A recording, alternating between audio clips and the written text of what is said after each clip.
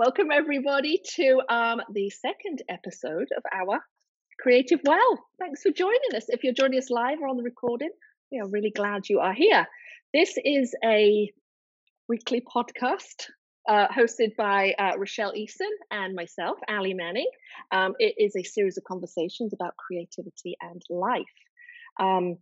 We have a special guest joining us today who I will introduce in a moment. But first of all, I want to introduce my co-host, Rochelle Eason. She has been creating pottery for a long time, since the age of 4. And the last 30 years, she has been a professional artist and teacher. She was an invited artist at Walt Disney World, showing her amazing plant-stained art and pottery. She has been a college ceramics professor and is also a writer and an art journaler, an all-round amazing creative person. I'm Ali Manning. I am a lifelong lover of books, paper, stationery. I love to create handmade books and fill them with all sorts of mixed media goodness.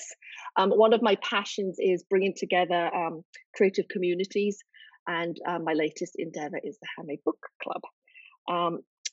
But we are very happy today to have joining us Beth Bollinger.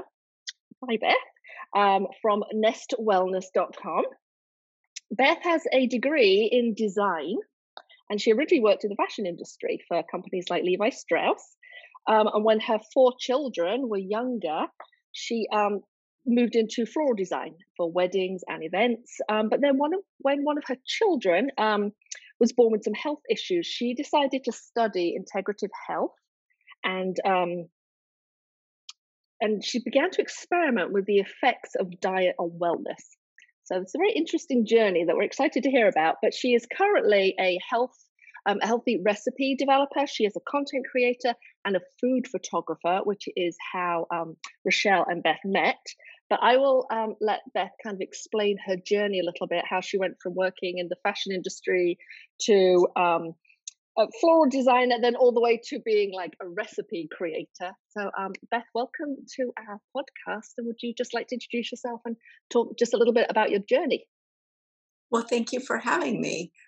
It was an interesting and varied journey. I've had lots of different careers. I guess my first brush with the healthcare system was when I was 23 and I had chronic chest pain.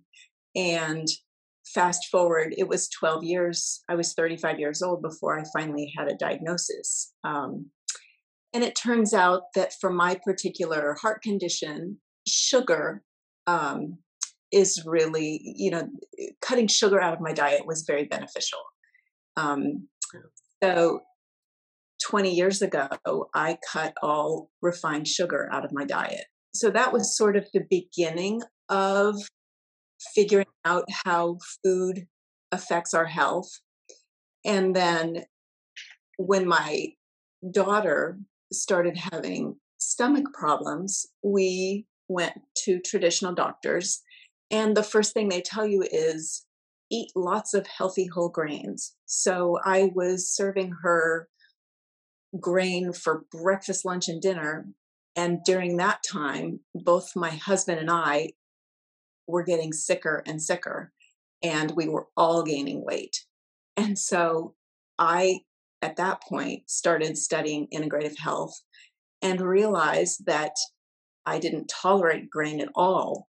And so that's when I really started experimenting with alternative ingredients and coming up with recipes that were loaded with vegetables, and started sharing those with my husband's patients. My husband's a doctor. And so I started sharing those recipes with my husband's patients.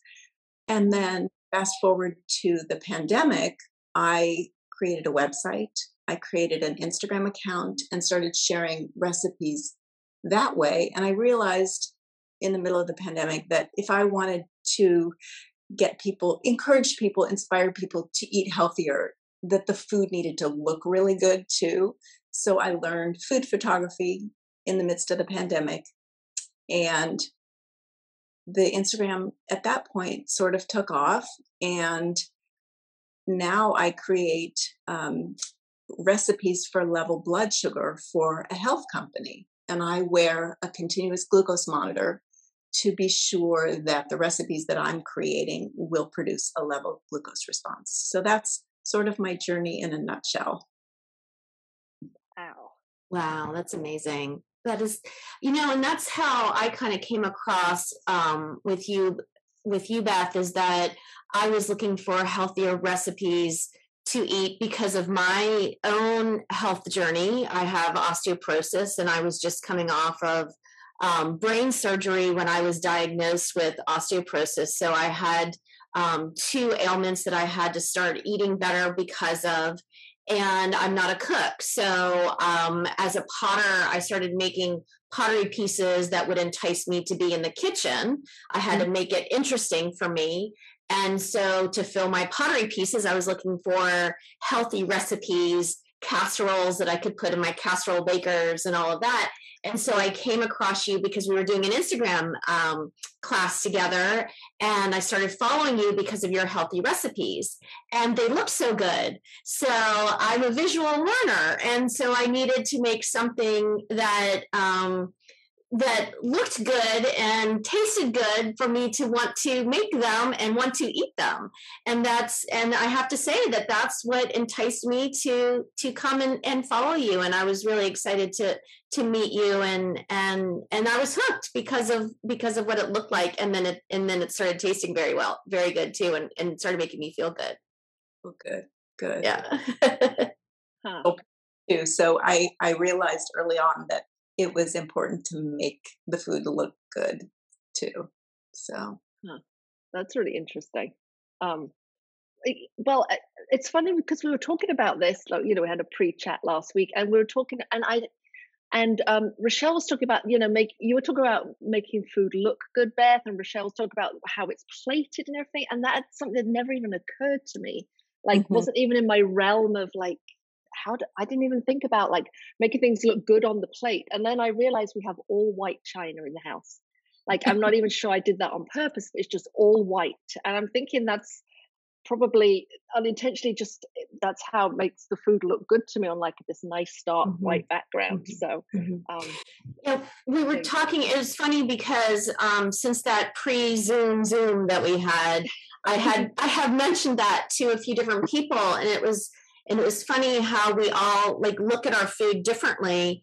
And one of the things that came up was your recipe for overnight no oats.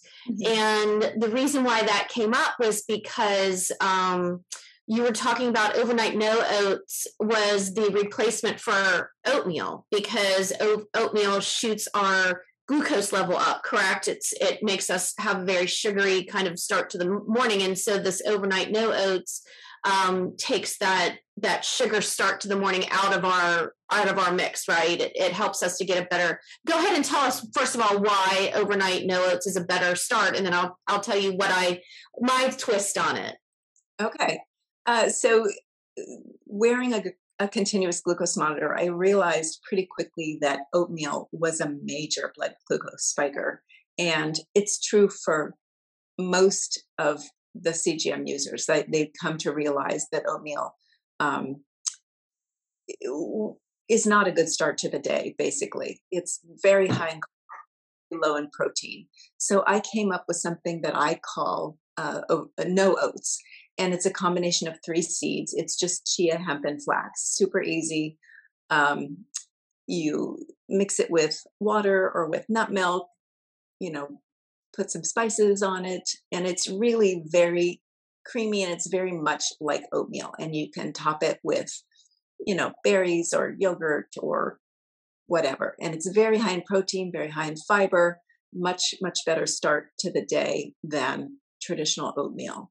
Produces a level glucose response, and it keeps me full really until lunchtime. So. It's definitely a learning curve. So to get to enjoy the overnight no oats, it's a taste that I think is an acquired taste. At first, that it was a tough taste for me to wrap my taste buds around, especially with the sweet tooth that I have. But I love it now, and my body is learning to love it. It was something that my body had to get used to as well. But I was telling Allie that every day that I tried it, I also tried it in a different bowl. And so the shape of the bowl was different. The coloring of the bowl was different.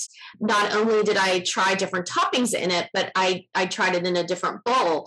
And I finally kind of came to the part that I love it in this kind of round, what I call a sushi bowl that I used. And now I use it in that, I make it in that same sushi bowl every day. And it's just this comfortable shaped bowl. It's the perfect size. And I have a half a banana and a small little handful of nuts in it. And it's just the perfect way to start my day. And it was funny because Allie's like, I just never thought about a different shaped bowl and a different color and da-da-da. And I was like, well, you drink your coffee out of a certain mug or tea out of a certain mug. And she said, well, I always drink, she likes white insides of her mug. And I said, well, I always like colored insides of my mug. And we all have these different little preferences, I guess, or quirks or whatever. And it, and all of that makes for the moment that we enjoy our food or enjoy our drinks or all of that. And it just kind of made me think even more about our food intake. And our food intake is not just about the actual food. And it is about those moments. And I feel like, especially for me right now in the stage of life that I'm in, where eating and nourishment is so much more than just that meal. I'm eating for my health. I'm eating, I have to eat a certain amount now each day because of, I've already fractured. I've had compression fractures in my spine because of my osteoporosis. I realized just now, or just in the last couple of weeks, my arachnoid cyst in my brain has now returned, and after brain surgery, and so I'm dealing with that. And sorry, Mom, I have not told you that. Sorry, it just came back, and so I'm in that process of dealing with that. And so so I'm eating specifically for that. And so every moment is beyond just the eating for the nourishment. It's eating to combat these ailments. And the eating and the drinking is for living in that moment as well. And so there's so many levels to that food for me, especially, and I think for many people out there. And that's why I put so much passion into the pottery that I make, because it goes beyond a mug or a bowl. It goes into those overnight no oats they're really going to be enjoyable beyond the spoonful that I take. Does that make sense? Yeah. Yeah, it makes perfect sense. And it feeds back into what Beth was saying about making food look good. Like the food photography piece, it's got to look good. And it's got to look good. You've got to feel it. I feel like you've got to feel it. You own it more so than the nourishment of this giving to you in your body. It's giving you nourishment in your brain, in your mental and emotional well-being as well. Well, food's a complicated thing. It's like, it's not just food. There's so much wrapped up in it, so much like emotion and cultural things. I think we'll talk about this before, like the whole cultural aspect of food as well, how we use food in celebrations and things. And I think we all have like a really interesting relationship with food. Do you like come across that, Beth? I know you used to take kind of private clients. I know you're doing that a little bit less, but kind of, could you speak a little bit about that? Especially in this country, a lot of celebrations revolve around sugar, and you know, sugar is really not good for us. And most people eat way too much sugar. So the way I've kind of handled that is the celebrations in our house and for my children, we make treats with healthier ingredients. So I make sure that, if I'm making a birthday cake, I'm making it with nutrient dense ingredients. So almond flour, and I'll sweeten it with something like maple syrup or monk fruit sweetener or honey, or, something that at least has more nutrients and is going to produce a better glucose response. When they're out in the world, they're going to have, treats that are not like I would make. So, but that's part of them living in the world too. So I guess that's how I've approached it, is just when the things that I provide, I make sure they're more nutrient dense. That's interesting, though. You don't avoid food at celebrations. You don't make it into something taboo or something they shouldn't have, or that they shouldn't have sweet treats. They should just be nutrient dense. Yeah, I think that's a lot more healthy. I think that is so true, because when you're talking about celebrations too, and and I'm Italian and grew up with those big Italian feasts, and and pastry, of course, big meals, lots of pastry, and manja, eat, and and I feel like I do have food issues. I mean, and not to lay blame anywhere, and definitely not, and definitely had celebrations that we loved and enjoyed, but I have food issues, and I think more from the fact that days of preparing for celebrations and 15 minutes of eating, and then hours and hours of cleanup. I think that was more my food issues than anything. And I never enjoyed cooking. I just never did. But I'm such a sugar addict, and and I think that our culture really pushes us into being sugar addicts too, and in our little town especially, we have so many restaurants and so many new bakeries that have opened up, and it's all about the sugar, and we have very few healthy eating spots. And we just had one of our main restaurants one of our main little kiosks that was in a kind of trendy spot that was all vegan, just closed. It couldn't keep up with the demand of the popularity of the sugary and what was going on here. So we're not really in an area where vegan or healthy eating is popular, and it's tough in this area to to make a name for it. So I think it's it's one of those things that people talk about wanting to eat better, but this is one of my questions too, is it's a hard thing. It's a really hard, it's hard in the way that it is educationally challenging to remember how. And what I mean by that is, even when you say something like, oh yeah, that's a good thing to eat, like spinach. Spinach is it's supposed to be really good to eat, right? But even like for osteoporosis, you shouldn't eat spinach, because it's not something that, I'm sorry, go ahead. Well, cooked spinach is okay. But your bones don't absorb that. Like for me, I'm not supposed to eat spinach because my bones don't absorb that iron. So yeah, so it's like each person has to look at what they can eat and not, and what they can absorb.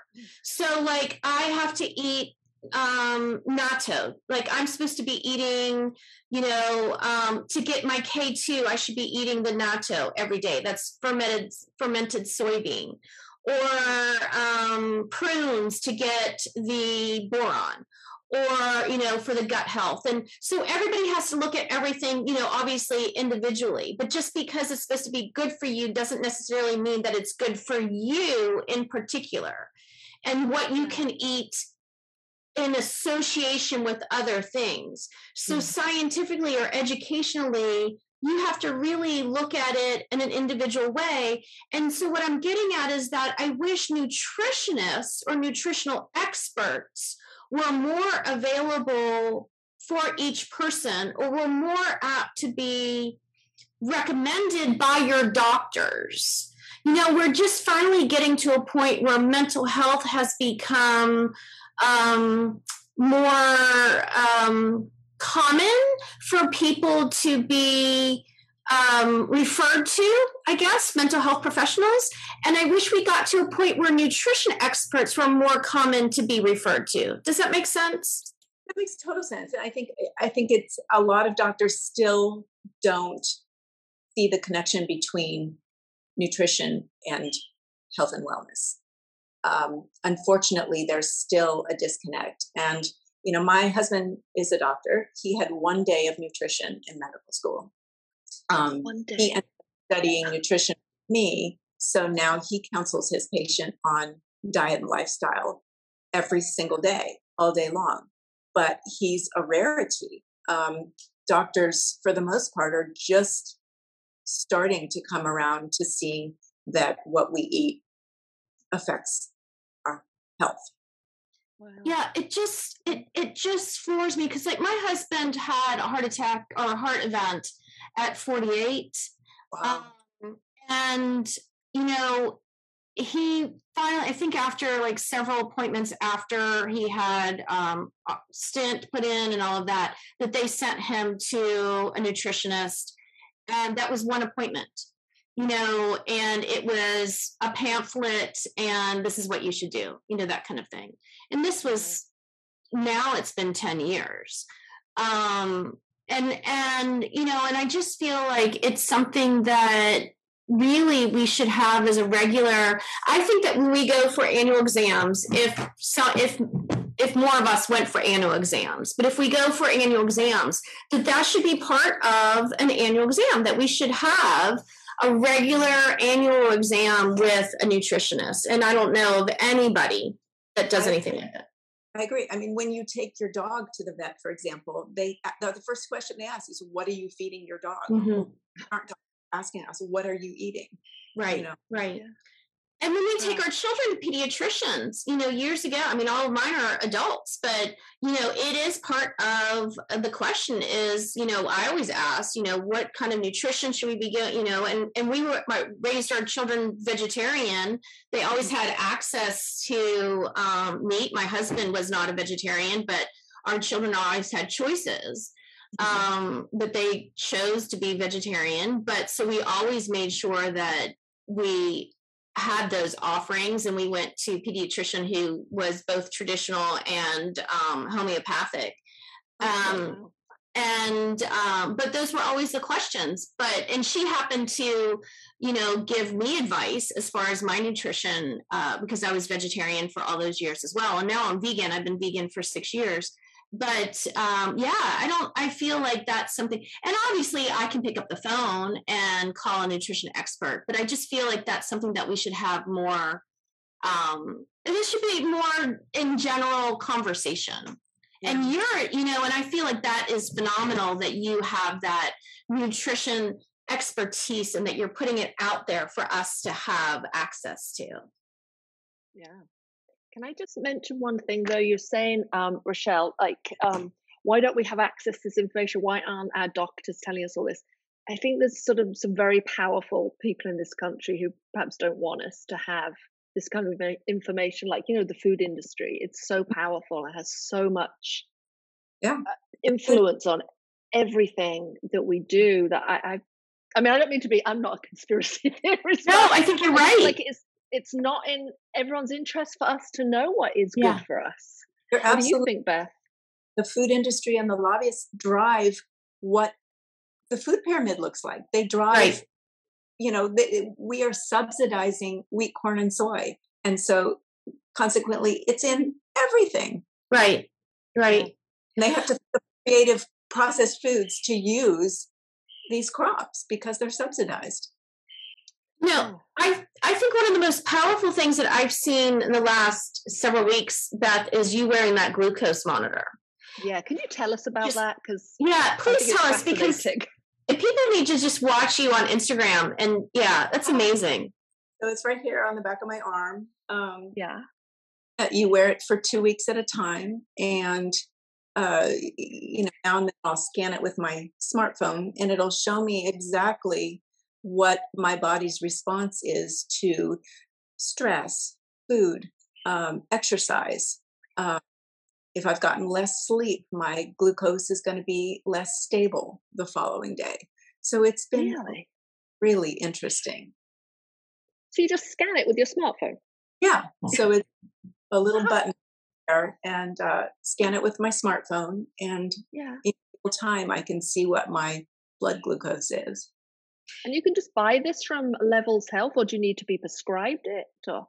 Well, if in the United States, to get it from your doctor, you have to be diabetic. Okay. Don't think there are many doctors prescribing them for people with prediabetes. Unfortunately, I think that really needs to change. So there are companies like Levels Health that provide the prescription, provide the CGM, provide the app. So that's okay. So you can purchase them privately. Yeah. Great. Cool. We've included a link to Levels Health, by the way, just so people can check it out, because I think it's fascinating. And so, what have you discovered? And do you know other people using them? Is everyone going to be the same or different? No, everybody has a little bit of a different response. So, for example, some things are true for everybody. The things that help level your blood sugar are having vegetables or salad before your meal, at the start of your meal. That helps everybody to have a level blood glucose or a more level blood glucose response from a meal. Eating the carbs at the end of a meal. So if you have a plate, say, of, you have vegetables, you have protein, and you have maybe rice or something like that, you would eat the vegetables first, and then protein, and then the rice last. And then for the same reasoning, that's why dessert, if you're going to have a treat eaten at the end of a meal, it's going to give you a better blood glucose response than having dessert by itself in the middle of the afternoon. So that's interesting. That are pretty much true for everybody. But then there's individual glucose responses. So my husband gets really big glucose spikes from sweet potato, but I can eat a half a sweet potato without a big glucose response. So there's a lot of individuality, but things that seem to be true for most people are refined flour, refined sugar, and grain. Those are three that do give the majority of people a really big glucose response. Wow.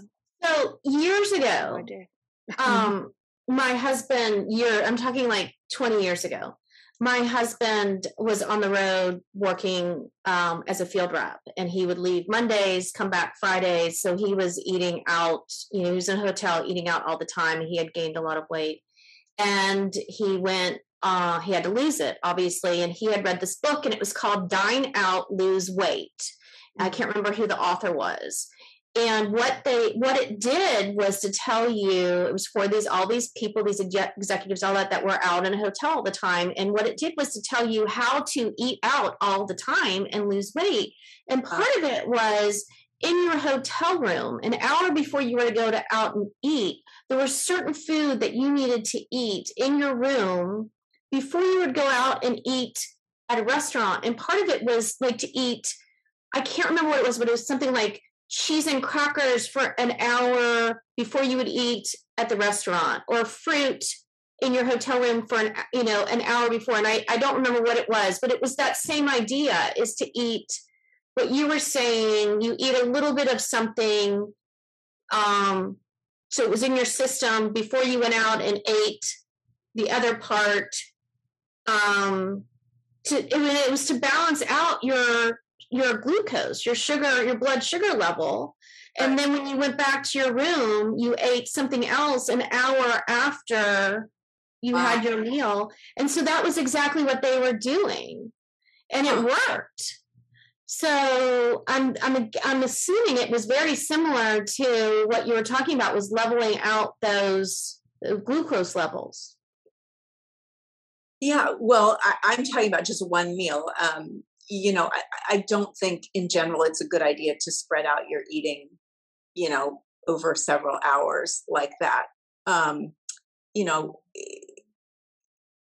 The goal, for most people is to get to a point where you're eating, 2 or 3 meals that keep you satiated between meals. We in this country, we snack a lot. And so the idea is, vegetables, protein first, carbs last. I'm going to try that. But can I just ask you though, Beth, like, why do we need to keep our glucose levels even? Like, why does it matter that they spike up and down? Like, what's the result of that? Yeah, so the result of that is insulin resistance. So if you eat a big bolus of sugar, your body's releasing a lot of insulin, and eventually, if you're doing that constantly, you will become insulin resistant, and that's what leads to prediabetes and diabetes. Oh, okay, gotcha. What do sugar addicts like Rochelle and I do? Because sugar is the one thing that I'm really struggling with right now, is to give up or really reduce my sugar. Yeah, a lot of times when I see people really craving sugar, they're not getting enough protein. So that's, the first thing that I would say to look at is, are you starting your day with 20 to 30 grams of protein? That automatically help you to level your blood sugar and make you less likely to have cravings. So, for example, I had a client recently who, she's eating really well. She's eating whole food. She's not eating any junk, but she was still having a craving for something in the evening. So we looked at what she was eating throughout the day, and come to find out, breakfast she was having, 1 egg and some oatmeal. Well, 1 egg is maybe 4 grams of protein. Oatmeal has maybe 4 grams of protein. So she was really low on the protein. And then lunch, she was having just a salad, no protein. So again, that's set you up for afternoon hunger. To snack then in the afternoon, or have a sugar craving around 3 or 4 o'clock. She was doing okay at dinner, but just by changing, at having more protein, less carbs, at making sure she had protein with her salad at lunch, that helped her quite a bit. So what about the concept of flipping your meals? I've heard about that too, that people have their main meal, like even like a dinner type meal for breakfast, and flipping the meals like that. Yeah, I love the idea of a savory breakfast or dinner for breakfast.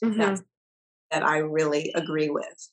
And I really like that idea. Breakfast doesn't have to be a sweet roll or a bagel or a donut or whatever. In this country, or cereal, we have ideas that you start your day with sugar. I don't know where that came from, but we're better off our day with vegetables or a bowl of soup or eggs or dinner leftovers. Right. Yeah. But see, like my dinner leftover, which is horrible, I'm like a cold pizza fiend. And pizza's horrible. I know. And I, so I am just, I have to cut it completely out of my diet. Like I can't reduce, I have to cut out. Like if I am 0 sugar, 0 carbs, I can't have it at all. If I have a little bit, I have a lot. So I really just have to cut it completely out. And when I do, I'm great. But when I have a little bit, I've fallen completely off the wagon, and I'm going to have, I'm going to have a ton. So, yeah. I'm here. I was the same way, at 35, when I realized that if I consumed sugar, I was going to have chest pain. And I made that I didn't want to live with chest pain anymore. And so I had to stop cold turkey. And, and, if I occasionally, if I go to a restaurant, for example, restaurants invariably put sugar in their dressings, in their sauces, and add a lot of sugar. And I feel it, I get chest, I get sugar in a restaurant meal.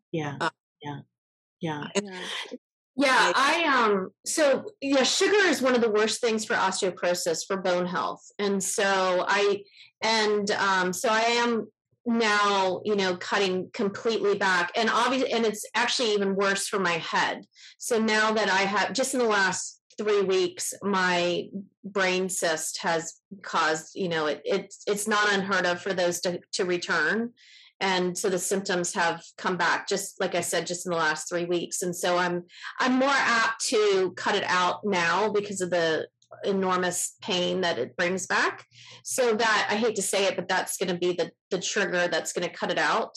But yeah, carbs are a thing too, because obviously they break down into sugar and they cause all problems. And my issue, and I'm guessing that a lot of people in our audience have the same issue, is that when you're already eating well, like I said, I'm already a vegan, so I'm already eating a really great way of eating, except for the sugar. I'm vegan plus desserts is my thing. So I know, isn't that funny? That's my qualifier. And what that means is that I'm completely vegan, and I'll add in a little bit of dairy if it's a dessert. Like I might have, I'll have pastry, even if it has, if it's made with some dairy or some egg. I'm not going to eat ice cream, but I'm going to have some dairy, whatever. I don't ever eat anything that's meat, but I'll have something, let's say it might have some honey in it. So that would be my plus desserts. But I'm already eating well.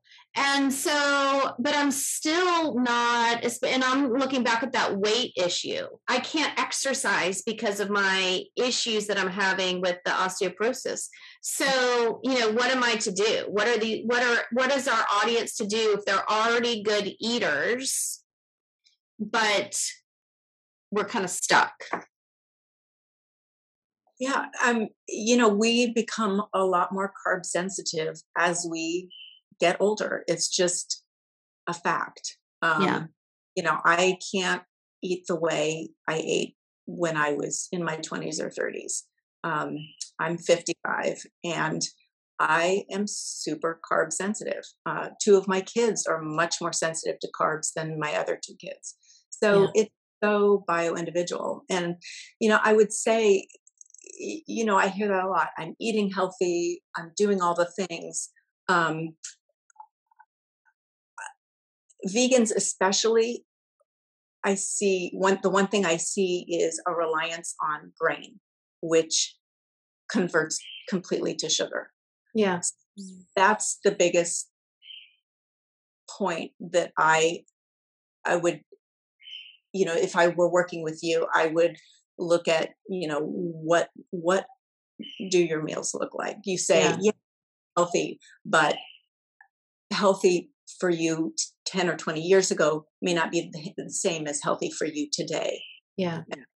I don't think I eat regularly enough.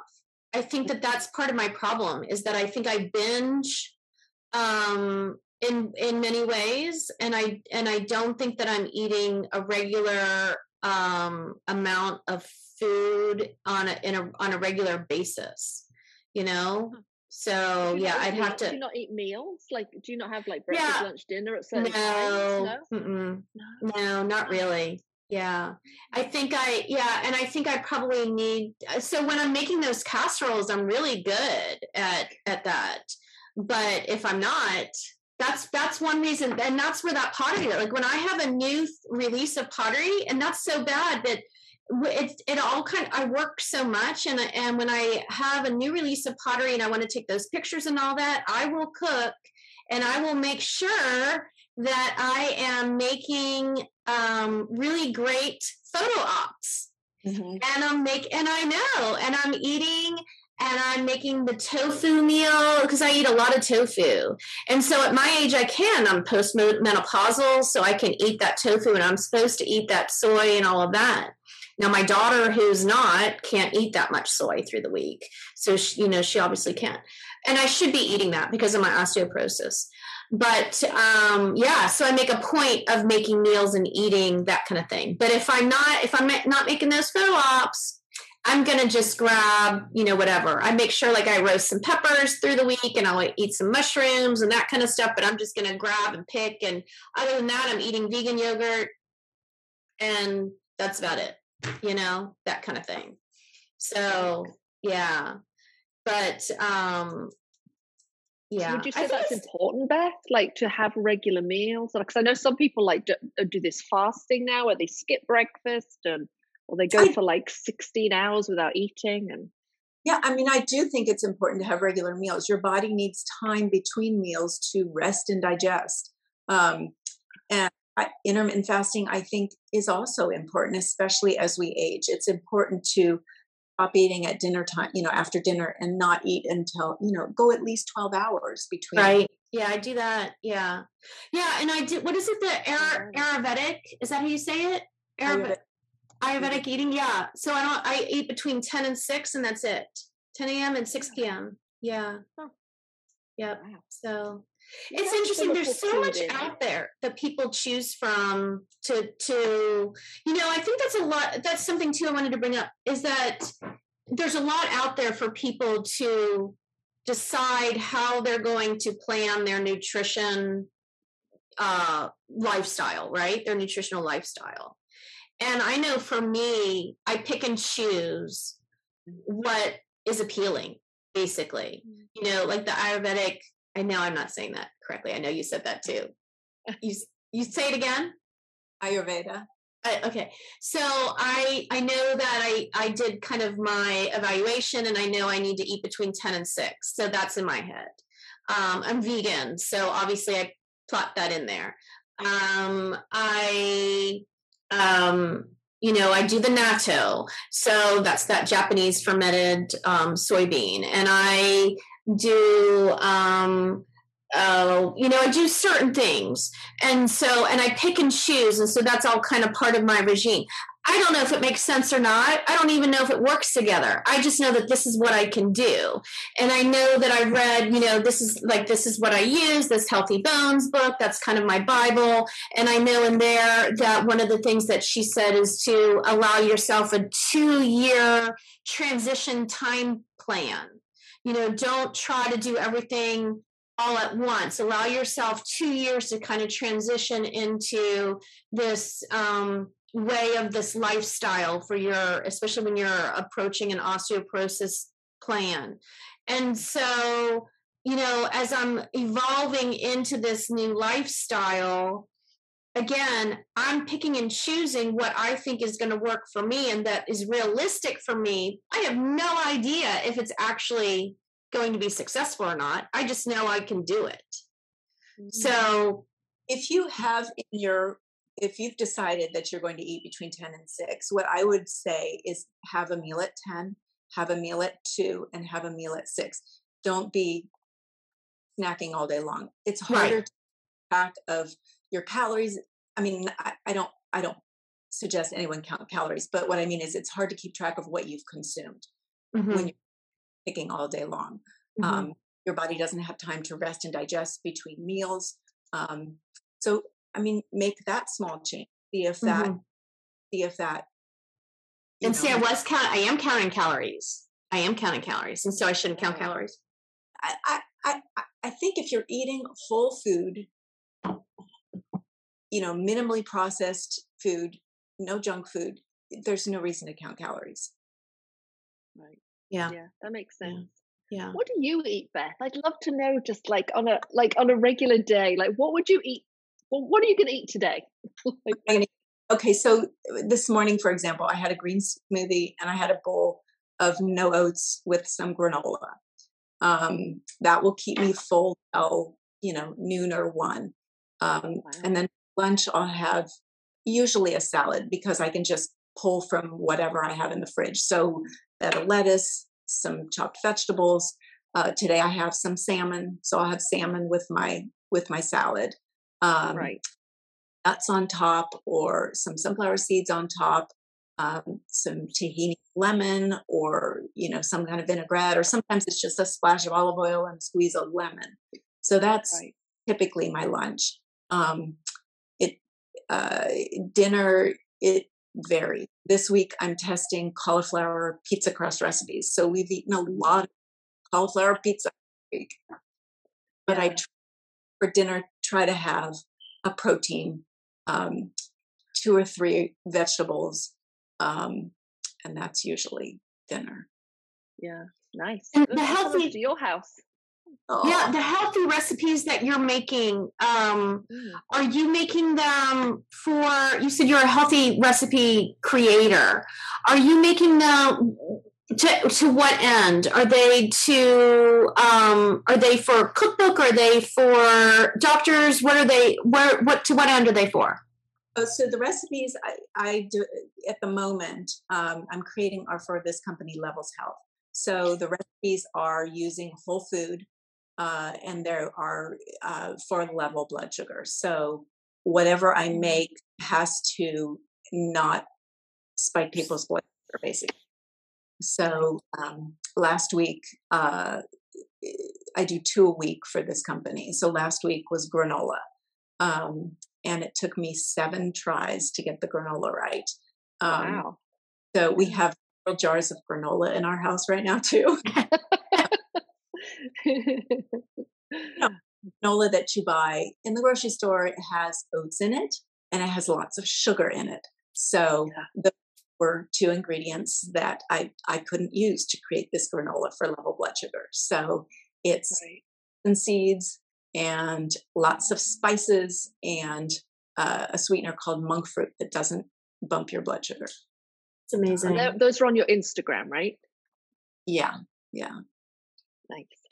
So, That's just so exciting to me. The science blows me away because of, just like you said, each ingredient has its own, what it's going to do.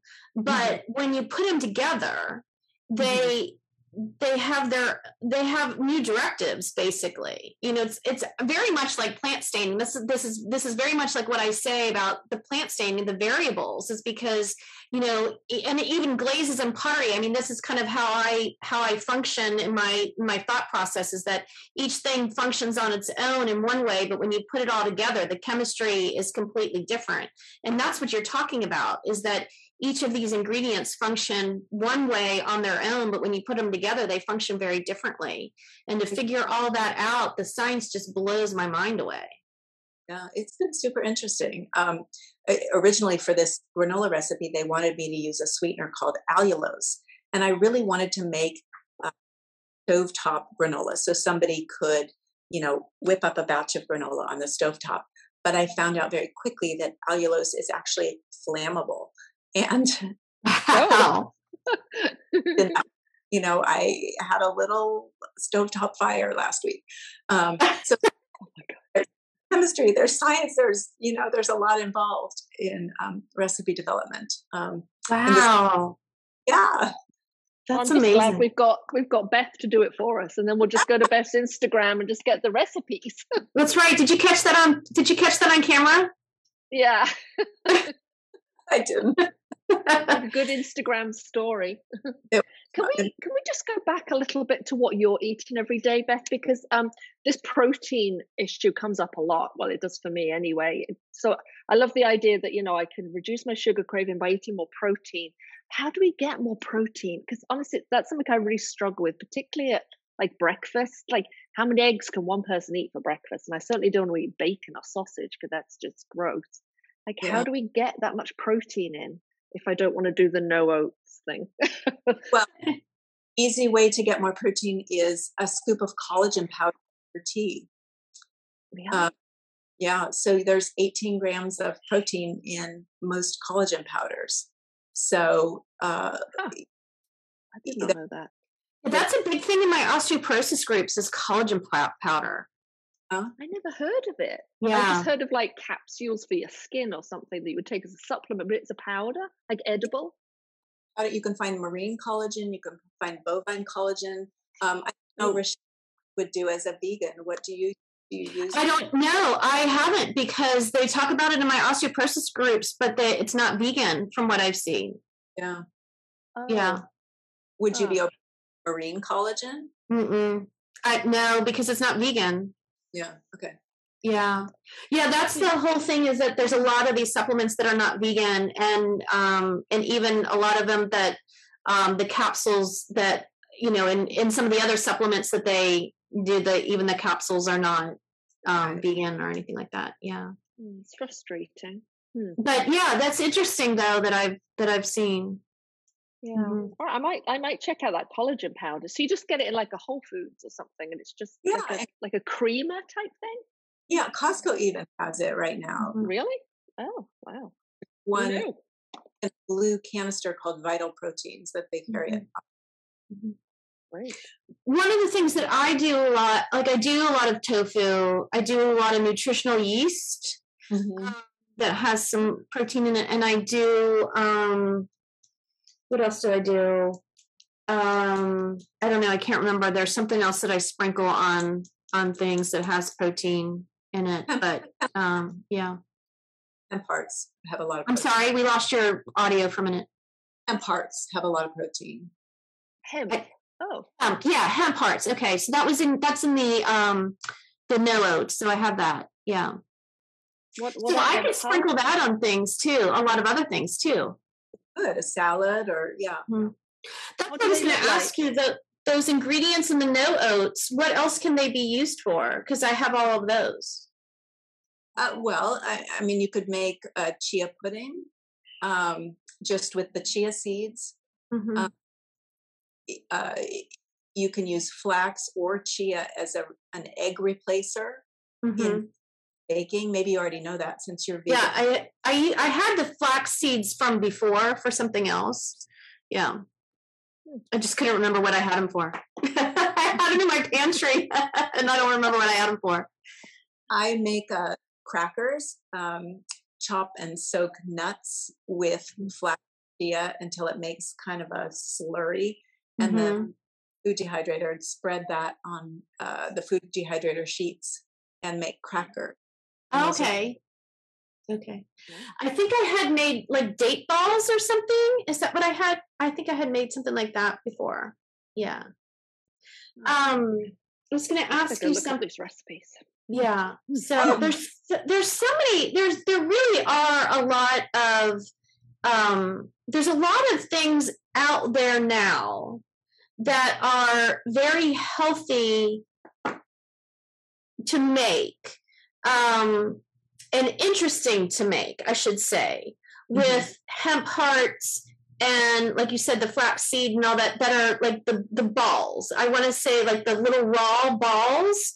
I have seen, like, we have a juice place that makes a lot of those little raw balls with a lot of these things. And once you start to make one kind, I think it's one of those things that you just start to substitute them in, you know, different ingredients in once you just get to to use them.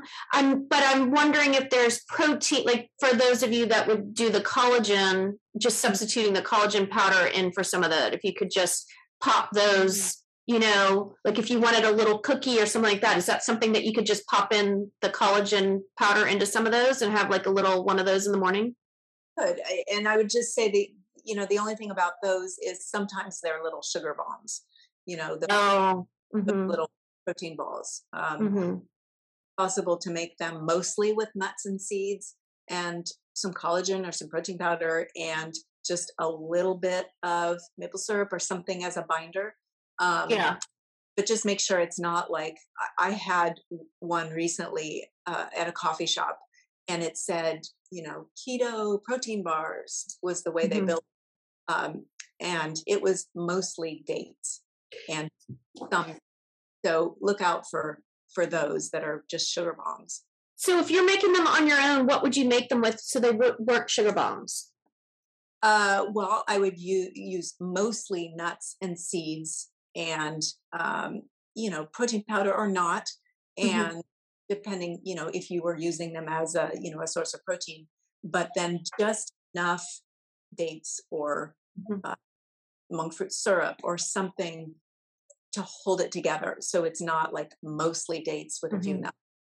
So I guess that's what I was saying, is there something that you could use to hold it together that was not syrupy, like not sugary, that you could think of? I mean, there is something called monk fruit syrup. That's what you were, okay. Not affect your blood sugar, and it's the consistency of maple syrup. So something like that would hold it together without adding sugar to your diet. Okay. And where would you find something like that? Monk fruit, Whole Foods. Okay. Sometimes I order things on Amazon just because it's easier than searching grocery stores. Right. Yeah. And I do. And that's what I was going to say, that natto that I get, it's the Japanese fermented soybean, which is it's the best source of K2 in food. I order that through Amazon, and it's the vegan version, and it comes straight from New York, and I get it in a refrigerated package. So it's fresh. And that's the only place I can get it that's vegan, is through Amazon. So how do you use the natto? So I put it in miso soup. Oh, yeah. And I like the flavor of it. It was kind of another acquired taste. And because I have to eat 3 teaspoons a day to get the source that I need, I put it on anything. So if I'm not eating miso soup every day, I am sometimes I just put it on a cracker or something just to get it in me. And sometimes I will literally just eat it with a spoon just so that I can have it each day, because I have to have it. Yeah. So I just go back to, these, you're talking about the dates and creating these little sugar bombs. Is that something we should be avoiding, like a lot of dried or fresh fruit, Beth? Do you feel like that spikes our blood sugar too? Because I have a lot of fruit for breakfast in a protein, like smoothie type thing. Yeah, what I have found is that yes, fruit does spike my blood sugar quite high. Fruit in combination with protein is but if you're having a fruit smoothie for breakfast, I would just say start adding more vegetables and less fruit to your smoothie. Right.